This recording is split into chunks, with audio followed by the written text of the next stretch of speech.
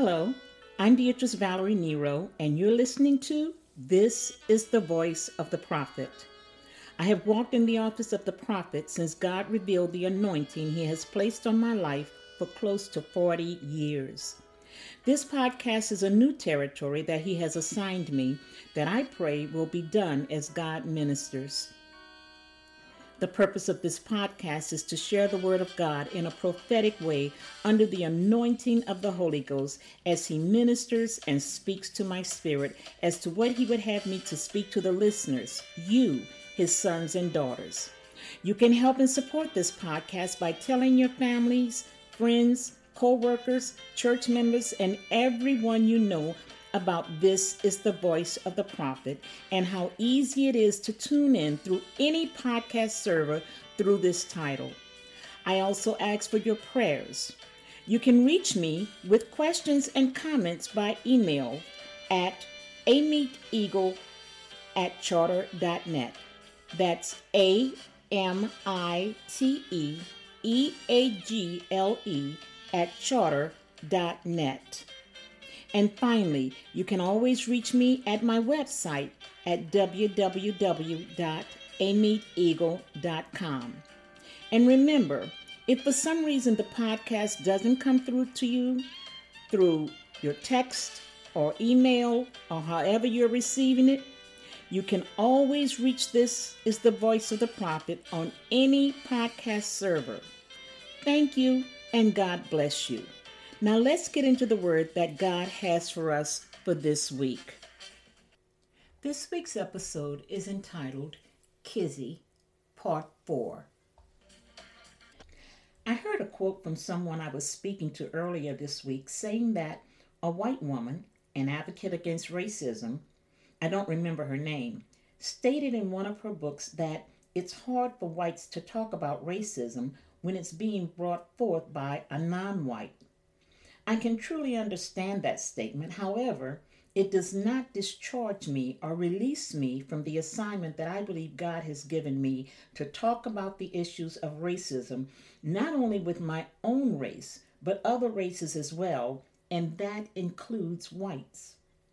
One of the assignments that I've been given by our Father, as long as I've been in ministry, is to talk about the uncomfortable things. I've talked about my own molestation as a child, about nearly being raped, being physically abused in my first marriage, and even to growing up being a bedwetter. There was nothing that God allowed me to keep hidden, or for that matter, to be ashamed of.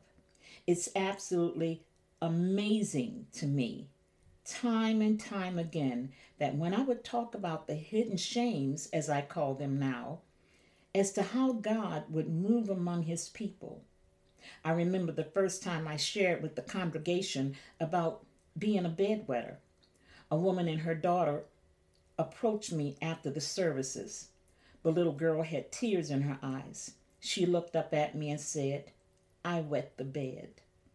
All I could do was hug her, love her, and reassure her that God still had great plans for her life. If I can talk about those things and much, much more in the body of Christ, I will definitely continue to talk about and address the issues of racism. If it makes you uncomfortable, then good. It means that at least you're listening. You know, it absolutely amazes me that when I minister prophetically to an individual, a group, or congregation concerning the blessings from God, how open and willing people are to receive. When I share with them, sometimes even whispering in their ears so as to not bring embarrassment, they agree that it's God because there was no way I could have known what was in their hearts and spirits except that God revealed it. As long as I'm saying that I'm praying for them, in agreement with whatever it is that they're asking God to do for marriages, ministries, their children, deliverances, and so much more, I'm just the best thing since sliced bread. Yet now that the moment for reprimand and correction comes forth, basically a word that they're not pleased with, suddenly I'm harassing them. They don't like me, And as a former church member said, I've missed it. And by the way, the same person that says I'm missing it wears Trump socks and even attended one of his rallies. It seems as though now that I'm talking about racism, suddenly I'm missing God. Some have even said that I've walked away from God. We just can't have it both ways, sisters and brothers. If I was hearing him for the good things, the things that you embraced, needed, and held on to so dearly, you cannot reject all else that he's giving through me. And as far as me missing it, as he once told me many years ago, when I would ask him and I would say to him, Father, I don't want to miss you. That was a prayer that I would actually pray. God, don't let me miss you. And I'll never forget, one day, so clearly, he spoke to me and said, Beatrice, I'm too big to miss. You won't miss me. It's his voice that I hear and not another's. God would never allow me to ask him to guide me and then allow me to become so lost or confused that I'd miss him. That's not the God we serve. The Lord is my shepherd. He's the good shepherd, and he will never leave or forsake his sheep. As long as I continue to seek my Father's face, he will never leave me nor forsake me.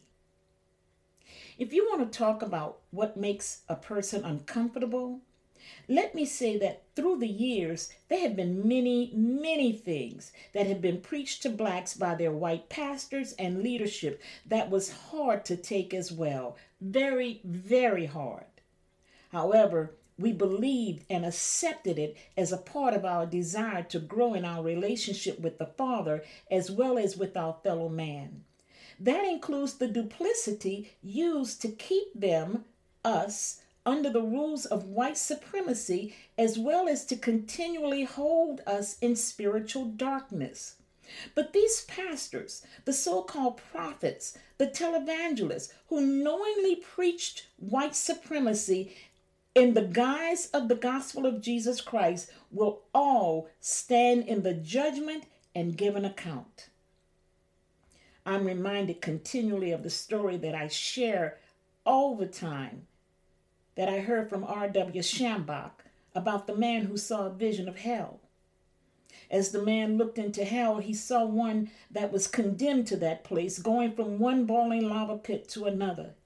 Each time he would reach one of those pits, the man in hell would reach in, pull someone out, look at them, and then throw them back in. It was obvious that he was looking for someone in particular. Finally, the man who was having the vision called to the condemned man in hell and asked, "Who are you looking for?"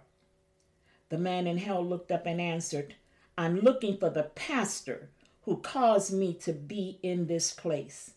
I've never forgotten that story, and as I said earlier, I've shared it time and time again. However, it's always a reminder to me that I don't want anyone looking for me in hell.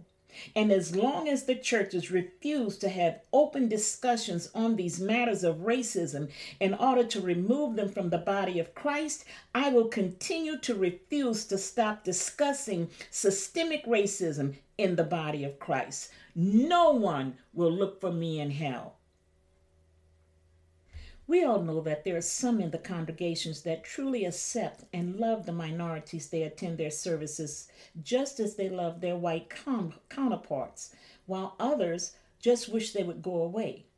Yet in many predominantly white churches, no matter how large the number of minorities, you will not find them on the boards or preaching on a Sunday morning. Other churches will allow the preaching occasionally, but yet they will not have a part in the making of decisions in the church. And even in the churches where there are blacks on the boards, blacks preaching in the pulpits on Sundays, or even blacks that are in strong leadership positions, there's still the issue of the elephant in the room if you're not discussing and dealing with racism in the church. If an individual sees or is aware of racial injustices and practices against someone and doesn't speak up, then you're just as wrong as the perpetrator. If you're a white person in a predominantly white church, quite possibly you may have heard something said or even seen something unseemly. Don't just sit there. Speak up. Even as a child, I was never one to stand by and allow someone else to be bullied or misused in any way. In that way and character, I have not changed. As I've stated time and time again, for some reasons I know and others that have yet to be revealed, God continually opened doors for me as a black woman, where for others who were better educated, with a greater anointing, and much better speaker, those same doors were closed. It had to have been and still must be for a reason. Was I less threatening? I don't think that was it. But God allowed me to develop true, loving relationships with men and women of God who I truly believe have absolutely no racism or prejudice within them, or if there is, they're at least acknowledging it and attempting to deal with it. For that, I love them even more. In the church I attended, I was truly honored, respected, and accepted on an equal basis. Yet I know without a doubt that my church and situation was not the norm. I can name a couple of others, only a couple of others, where I know that same situation exists with white pastors and black members. But again, of the thousands and hundreds of thousands of churches, that is not the norm. But even with that, I still know that there was and still is an elephant in the room, an issue of racism in the same church that I once attended. One of the things that I said to my pastor when telling them that I would not be returning was that if I had returned, that I would be the biggest hypocrite of them all.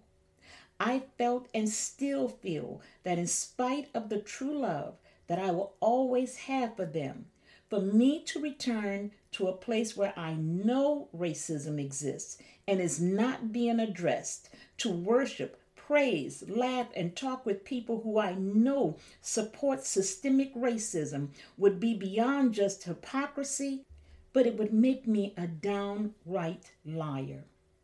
Why is it so important that this issue be discussed? Why should people bring up topics and disputes that some feel are best if left alone? Because it's there and it's real. It's because as long as it's not being discussed, it means that the minorities in the church must sit silently by while being denied not only their basic human rights, but their abilities to truly be a part of who and what God wants to do and accomplish through them in the body of Christ. It's also a matter that the church is the very root of racism. This is where it started, and this is where it must be stopped. If it's not stopped in the church, people will never accept that it's wrong. If it's not stopped in the church, too many who truly believe in and love Jesus Christ as Lord and Savior will continue to believe that the oppression of other races is right or should at least be ignored.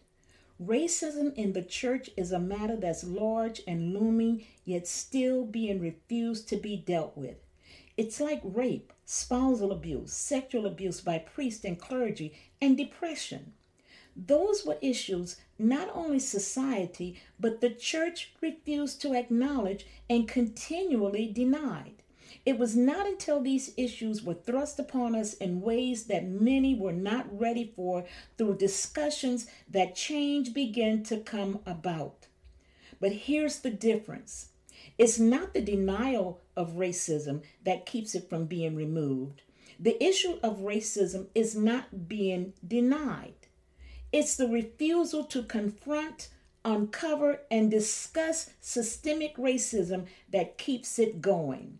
It's refusing to discuss and talk about it that continues to endorse and support white supremacy, which in turn hinders growth and the true move of God in the body of Christ. On the other hand, there are those whom I still love, no matter how much their racism is revealed to them, they will still not want to change. I believe that's when it goes from simple racism to being racist. There is an innate desire in not all, but many whites to not only survive, but to reign supreme over all other races. It's a person's own insecurities that will cause them to want someone to be beneath them. It's their own self-imposed inadequacies that will allow for one human to want to suppress another human merely for the sake of dominance and preeminence. Some would say that those statements are not true. All they want to do is just live good lives. Then let me explain those statements a bit more clearly. To survive and live a good life is what each and every person wants to do. However, with whites, it's a given. Because of finances, education, status, they can walk in and get the jobs, the business loans, the scholarships, etc., simply because they're white. It's just what's expected and has always been, and all this while denying others the same opportunities. For blacks, it's what has had to be demanded and fought for from slavery even until now.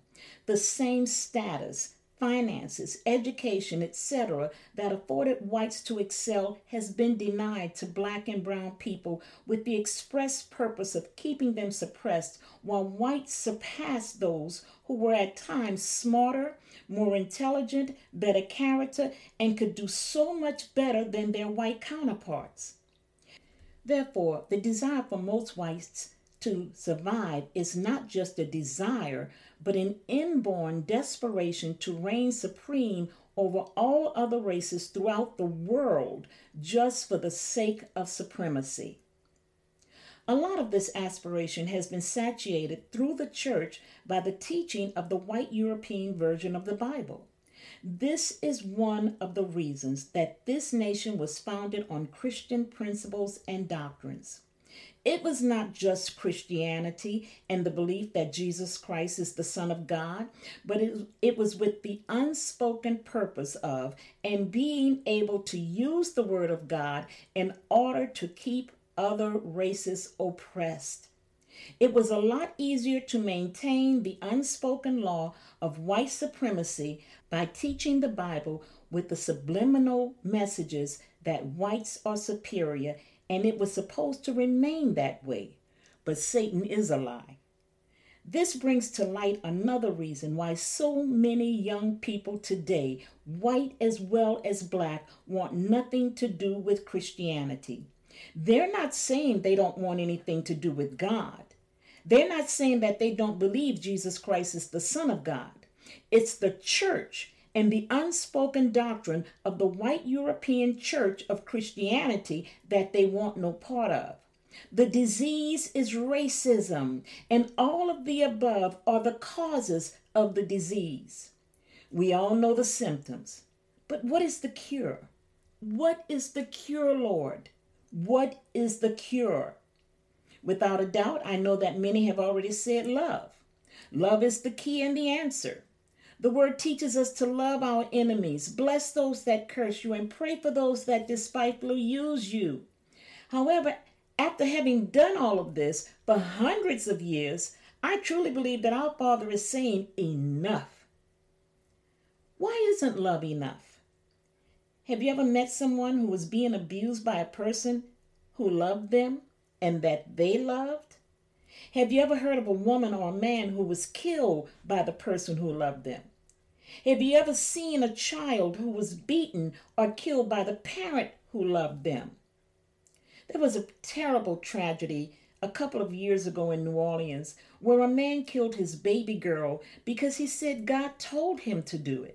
He loved that child, and unfortunately, thinking that he was doing as Abraham was about to do with Isaac, he killed that baby. Not out of hatred or anger. It was not in a moment of frustration or vexation, but of misguided and a complete misunderstanding of the Word of God. The man, unfortunately, has been declared mentally unfit to stand trial for the murder of the child he loved so much. So what's my point? Love is not a cure-all for the issue of racism. Love is just not enough. All too often, when clarifications are not in place, obviously misunderstanding will occur. When it's been purposed that a matter is fudged, altered, changed, transformed, converted, or however you want to put it, then it's being used to achieve an objective other than for which it was created. In the words of Dr. Miles Monroe, if you don't know the proper use of a thing, you will use it abnormally, or there will be abnormal use. When bringing those two words, abnormal use, together as one, you get the word abuse. God's word has been used in a way and out of its purpose with an abnormal use. It's been used and misused to abuse the body of Christ through racism. God's word was used without its proper purpose or intent. It was misused and abused, and it was all in order to perpetuate white supremacy. Some of us won't even ask God if there is racism or hatred in us, or if we do, it's with a self-righteousness. If it's asked of the Father, it's in a way of already knowing that it's not there, and with the individual not really being open to Him showing them what is there. Some of us want to go to the Father saying, well, God, if there's any hatred or racism in me, I want you to show it to me because I already know it's not there. If that's the way you're going to Him, white or black, then what you have actually done is made up your own mind, sanctified your own self, and forgiven your own sin. You've closed your mind and heart without allowing God to show you what's really there.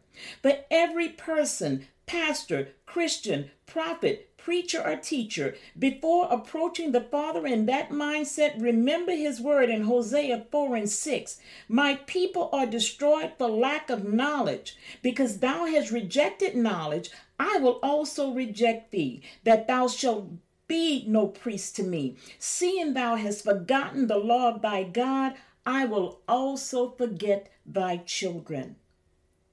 Let me read that again. My people are destroyed for lack of knowledge. Because thou hast rejected knowledge, I will also reject thee, that thou shalt be no priest to me. Seeing thou hast forgotten the law of thy God, I will also forget thy children. God is not rejecting His people because they didn't know or were too ignorant to learn. They're being rejected because they rejected Him first. They rejected the word and knowledge of God. To reject God's word is to refuse it. And for those who refuse to listen to the word and the warning that's being given at this time concerning racism, you are rejecting the wisdom, knowledge, and will of God. God is not just speaking to those who don't know His word or are too young and immature to understand what He's saying. He's not speaking to those who have no control or input as to what should or could be done in the church. He's speaking to the pastors, preachers, teachers, prophets, evangelists, the very ones who can bring about change, but who refuse to listen to bring that change about. When we refuse the word of God, especially as pastors and leaders in the body of Christ, there is nothing left for us except Jeremiah 23:1. Woe be unto the pastors. And I don't have to tell you the rest.